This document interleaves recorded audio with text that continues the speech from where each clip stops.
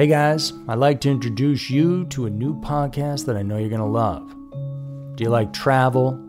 Do you like picturesque locations and getting away from it all? Well, this new podcast has all that and murder. It's called Slaycation, and it's a darkly humorous look at murders and mysterious deaths that took place on vacation. Hosted by a true crime fanatic, her comedy writer husband, and his TV producing partner, Slaycation brings a unique perspective to chilling, thrilling, and WTF stories of vacations gone horribly wrong.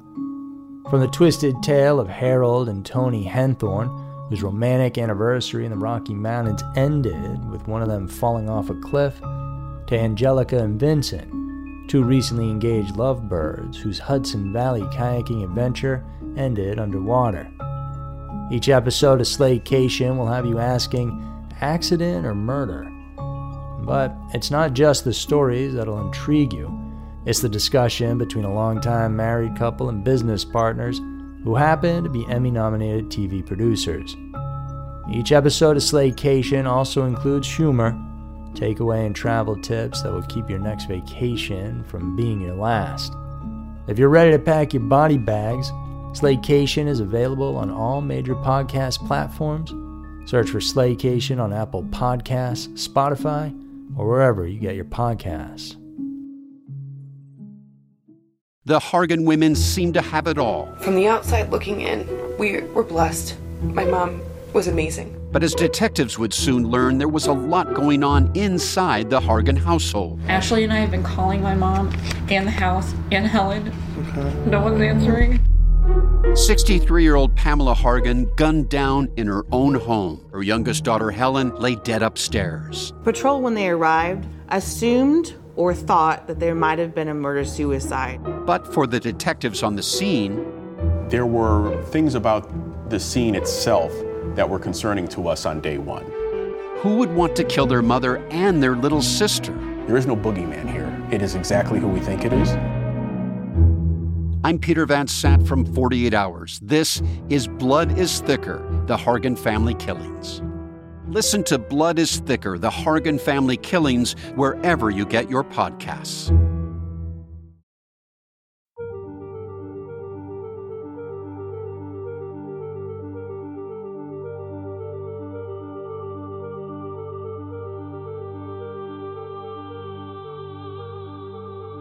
Every town has a dark side.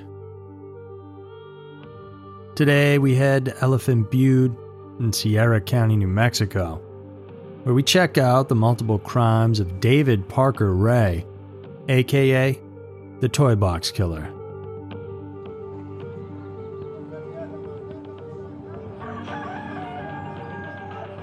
In the state of New Mexico, one can find towns with unusual names such as Elephant Butte and Truth and Consequences. But few people know that within these towns there once lived a criminal with an equally unusual moniker, the Toy Box Killer. He was an infamous American kidnapper, torturer, rapist, and suspected serial killer who executed his monstrous crimes right inside his trailer, known as a toy box, and later referred to as Satan's Den.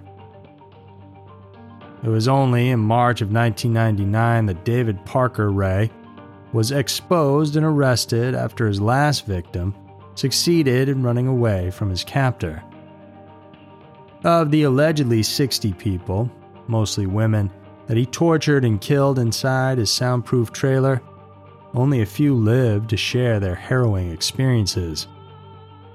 Their stories from hell led to David Parker Ray's conviction, though not for the crime of murder, surprisingly.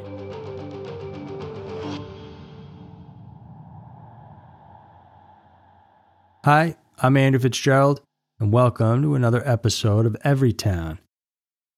In this week's podcast, let's go southwest to New Mexico, where the notoriously perverted sexual abuses and slayings of the late David Parker Ray were exposed, shocking the country and the entire world.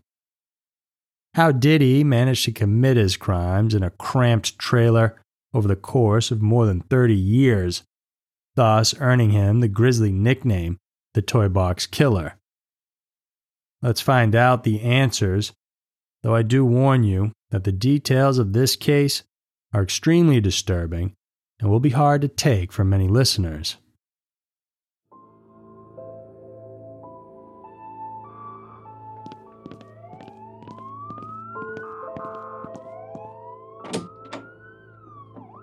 When David Parker Ray's trailer was examined after his arrest, FBI Virginia's foremost expert in sexually related crimes suggested that David was a criminal sexual sadist. The sexual paraphernalia, tools, and illustrations found inside the trailer indicated so. David's panache for sadomasochism can likely be traced from his adolescent years. He was born to destitute parents Cecil and Nettie Ray on November 6, 1939, in Belen, New Mexico.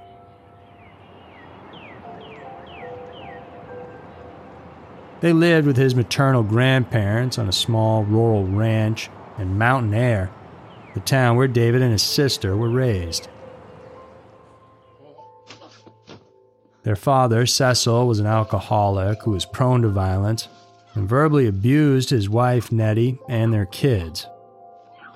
Worse, Cecil sexually molested David. When David was only 10 years old, Cecil left his family and eventually divorced Nettie. The children were left in the care of their grandparents on the ranch then, and the life of the Ray siblings took a dramatic turn. Their 70-year-old grandfather, Ethan Ray, was a strict disciplinarian and expected his grandkids to follow his rules, otherwise they'd receive physical punishment. David went to Mountain Air High School, where he was bullied for being tall, shy, and awkward around girls, and he had a hard time fitting in.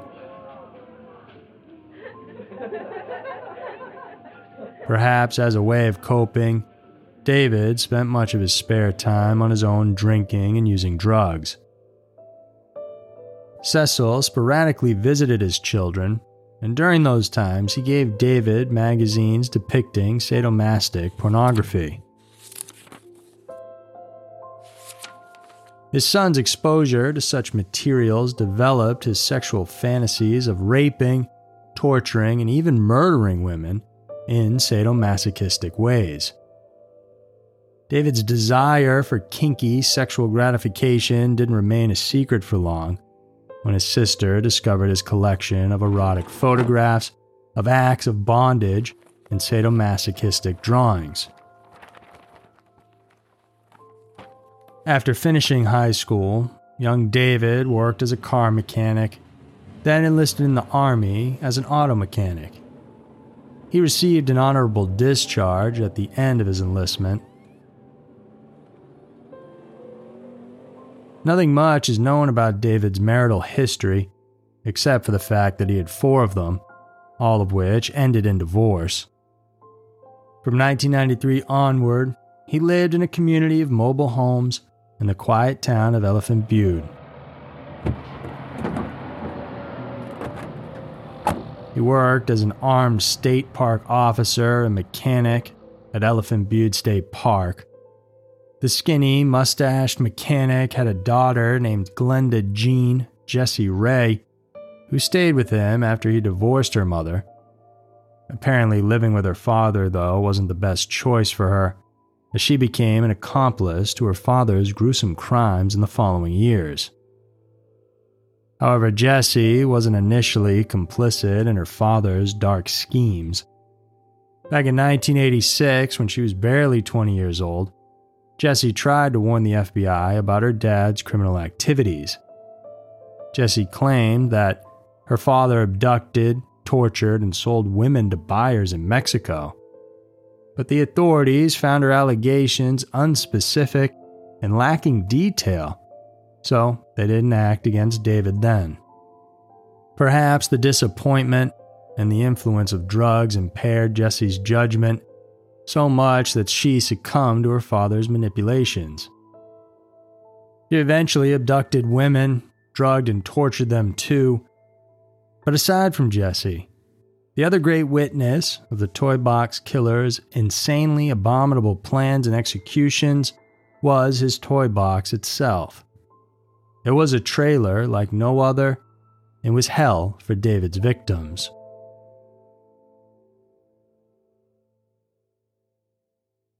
David Parker Ray's 8x25-foot white cargo trailer that sat beside his white and brown mobile home hadn't come cheap. He'd spent around $100,000 soundproofing and equipping his windowless toy box with all the devices and paraphernalia he might need to torture, rape, and kill his captives.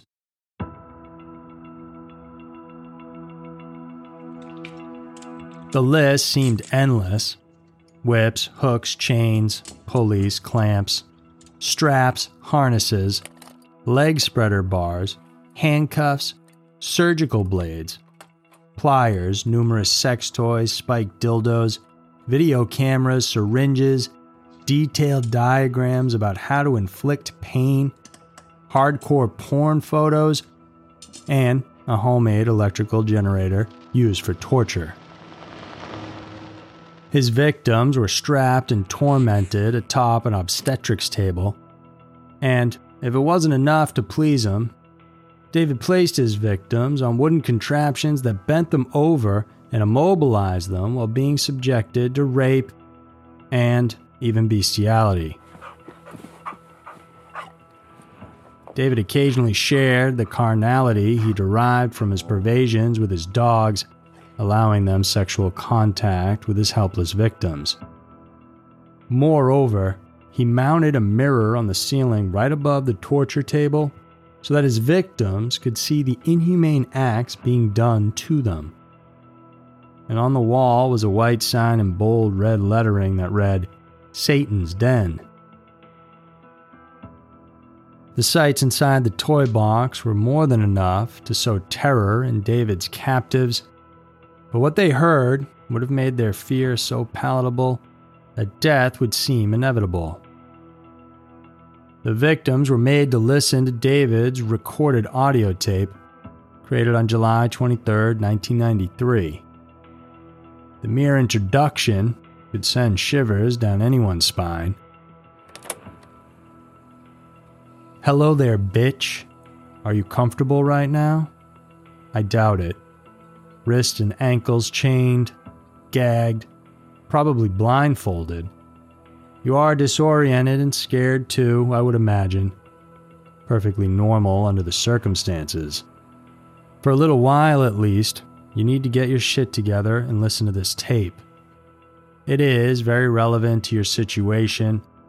I'm going to tell you in detail why you have been kidnapped, what's going to happen to you, and how long you'll be here." The recording then informed the kidnapped woman that she was now a sex slave and should refer to David as master, and the woman with him as mistress. She was instructed never to utter a word unless spoken to first, and that she would be stripped of her clothing, chained up, fed and cared for like a dog. And the main purpose of her abduction, to be the subject of sexual torture and rape, thoroughly and repeatedly, to be used and abused anytime her captives would want to and in any way they wanted to. She was expected to have sex not just with David's friends, but with his dogs. Furthermore, she would be subjected to anal penetration with large dildos and laid in various positions that would expose her privates. The abuses weren't only physical, emotional, and sexual. David also wanted his victims to suffer mentally and psychologically. Another part of his tape said, "After we get completely through with you, you're gonna be drugged up real heavy with a combination of sodium pentothal and phenobarbital. They are both hypnotic drugs that will make you extremely susceptible to hypnosis, auto-hypnosis, and hypnotic suggestion. You're going to be kept drugged a couple of days while I play with your mind. By the time I get through brainwashing you, you're not going to remember a fucking thing about this little adventure." The tape then warned that resistance and failure to cooperate would lead to the captive's death. What could be more chilling and sickening than this? What else but the actual experiences of some women who had escaped and exposed David Parker Ray as a devil, and his cargo trailer turned steel-lined torture and sex chamber as hell in the middle of nowhere in Elephant Butte, New Mexico.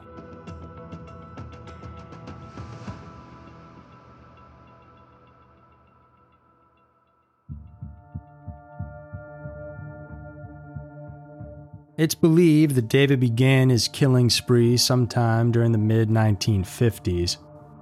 He reportedly told his first wife that in his teenage years he kidnapped a woman, tied her to a tree, tortured her, and then murdered her.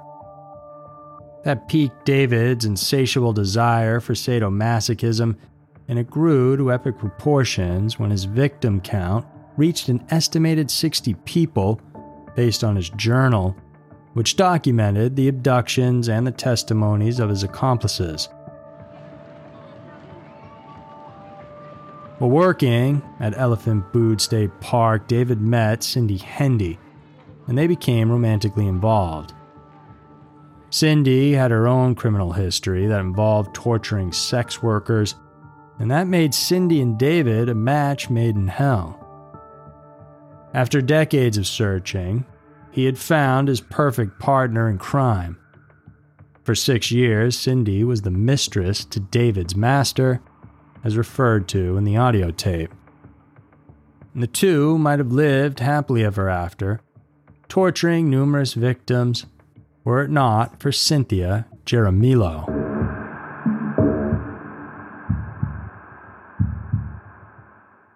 On March 20th, 1999, in Albuquerque, 22-year-old sex worker Cynthia was apprehended and handcuffed for solicitation of prostitution by David and Cindy, who pretended to be undercover cops.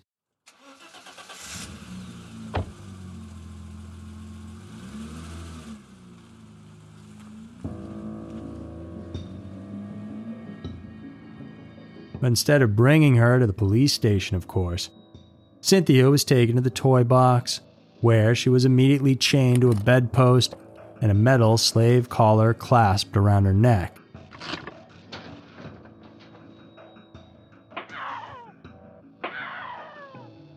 For 3 days, she was whipped and struck by a cattle prod, subjected to electric shocks, suffered the pain of medical instruments and dildos inserted into her vagina and rectum, threatened with a gun, hung by the ceiling, drugged and raped repeatedly by David.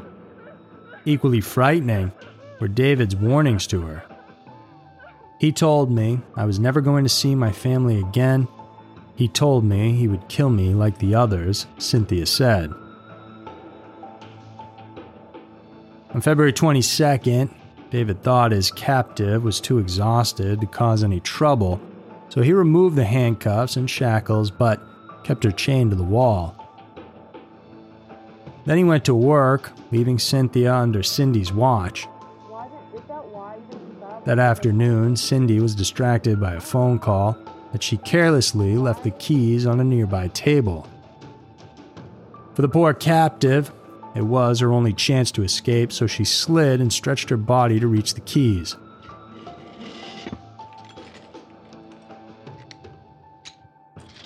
When Cindy noticed Cynthia's attempt to escape, the two women began to wrestle for the keys. During their struggle, David's girlfriend and accomplice hit Cynthia's head with a lamp, but Cynthia wasn't knocked down. In fact, she was able to grab the phone and dial 911, but Cindy fought to take back the mobile device. This is what gave Cynthia the opportunity to snatch an ice pick nearby and stab Cindy in the neck. When the mistress fell on the floor, the captive unlocked her chain and immediately ran for her life, completely naked, covered in blood, with the metal slave collar padlocked around her neck still. A witness who spotted Cynthia running down the road that quiet afternoon said she was clearly traumatized. It was quite a shock. She didn't say anything. She didn't make any noise at all. She just looked wild. Cynthia finally sought help from a nearby homeowner who took her in, comforted her, and called the police.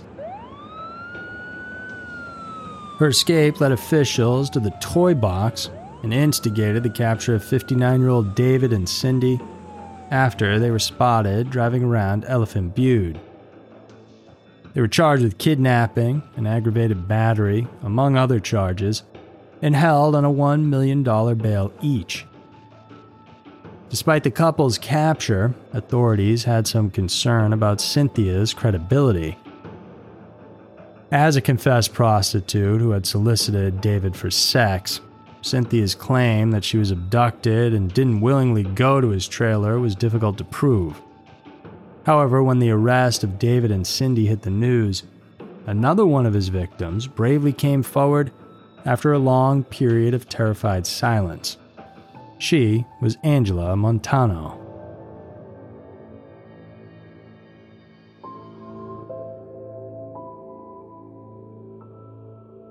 Angela's path into the predatory hands of David Parker Ray started out as a run-of-the-mill errand that ended in unexpected terror.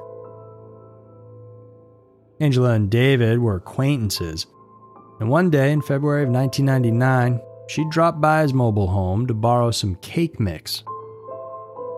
Unknown to the mother of 2 children, she was seen as delectable prey by David. Angela never got to return home and bake her cake because she was kidnapped, tortured, and raped by David and Cindy for 3 days.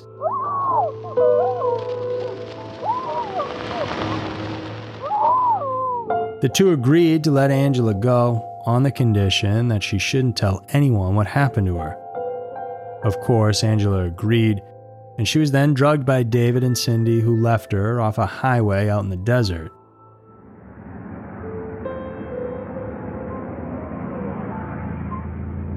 On February 21st, an off-duty sheriff's deputy was driving north along Interstate 25 when he came across Angela just outside the town lines of Truth or Consequences.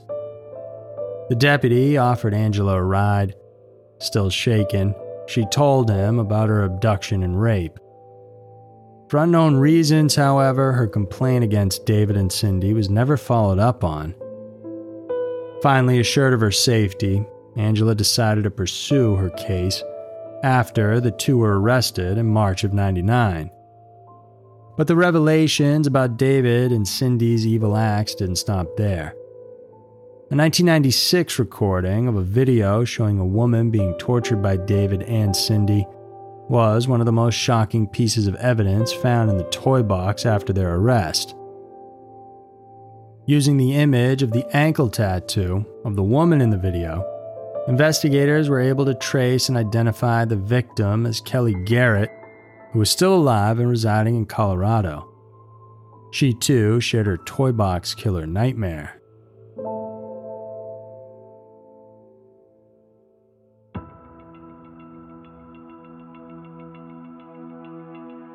Kelly Garrett once lived in Elephant Butte, New Mexico, and became friends with David Parker Ray's daughter, Jessie.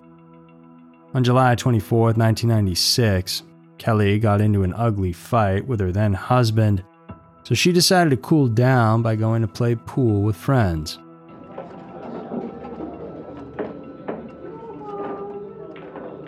One of them was Jessie, but she had a devious plan.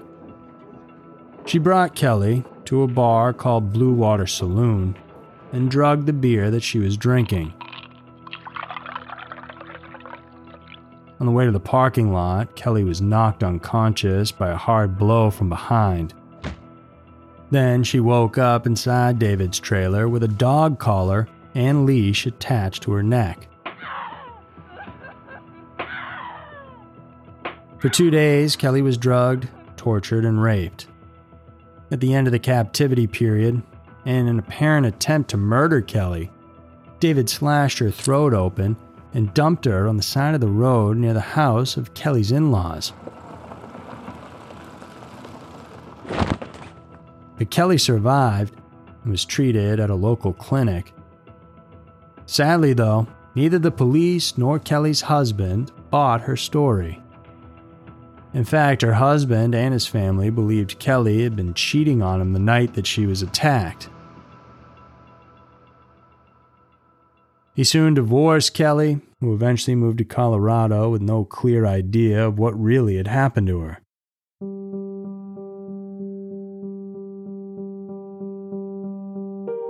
An investigation ensued after David and Cindy were captured in March of '99, with the authorities uncovering numerous sinister details. Cindy identified David's two other accomplices, his daughter Jessie, and a certain Dennis Yancey. Dennis revealed that his ex-girlfriend, Marie Parker, was kidnapped by the father and daughter duo.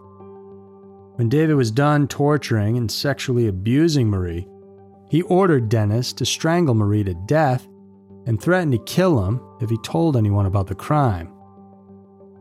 Marie's remains were never found, but it didn't stop the court from convicting Dennis of second-degree murder and conspiracy to commit first-degree murder in 1999.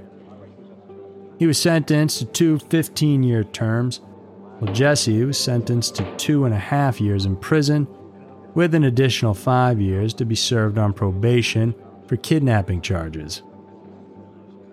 In 2000, Cindy, who entered a plea bargain and testified against Ray, received a sentence of 36 years for kidnapping and torture. She served only half of that because legislation at the time allowed for early release. The law was amended just 3 months after Cindy was sentenced and rewritten to require criminals to serve 85% of their sentencing. She was scheduled to receive parole in 2017, but was released on July 15, 2019, after serving the 2 years of her parole in prison. Because Cindy wasn't released on parole, she is under no stipulation to answer to the state and is not required to tell officials where she's living or what she's been up to. As for the toy box killer himself, a decision was made for 3 separate trials, one for each attack David perpetrated against Cynthia Jaramillo, Angela Montano, and Kelly Garrett. David's first trial for his crimes against Cynthia ended in a mistrial, but during the retrial, he was convicted of all 12 counts of the charges he faced. Unfortunately, Angela died before her trial commenced, so there was no conviction. In his second trial in 2001, David cut a deal with prosecutors to keep his daughter out of prison for her role in drugging and torturing his victims. Under that plea agreement, he was sentenced to 224 years in jail. During the sentencing, Kelly and Cynthia were holding hands inside the courtroom. Both toy box survivors wanted David to stay in prison for the rest of his life and suffer the way he made them suffer as his victims.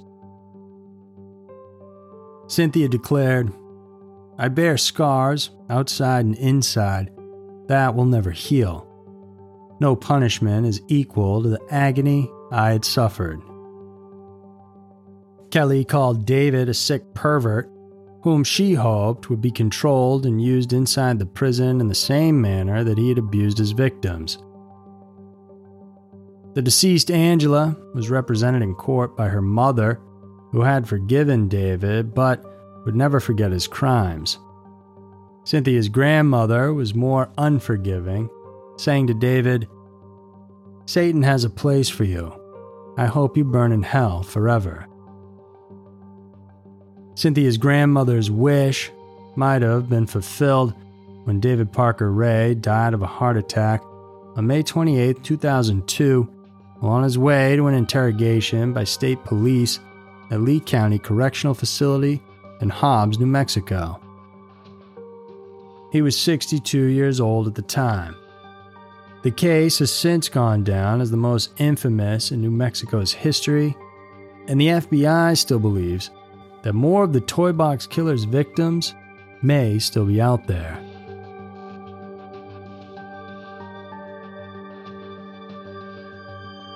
So that's it for this week's episode of Everytown. Tune in next week for another episode filled with scary, strange, and mysterious stories. And who knows, maybe your town will be next.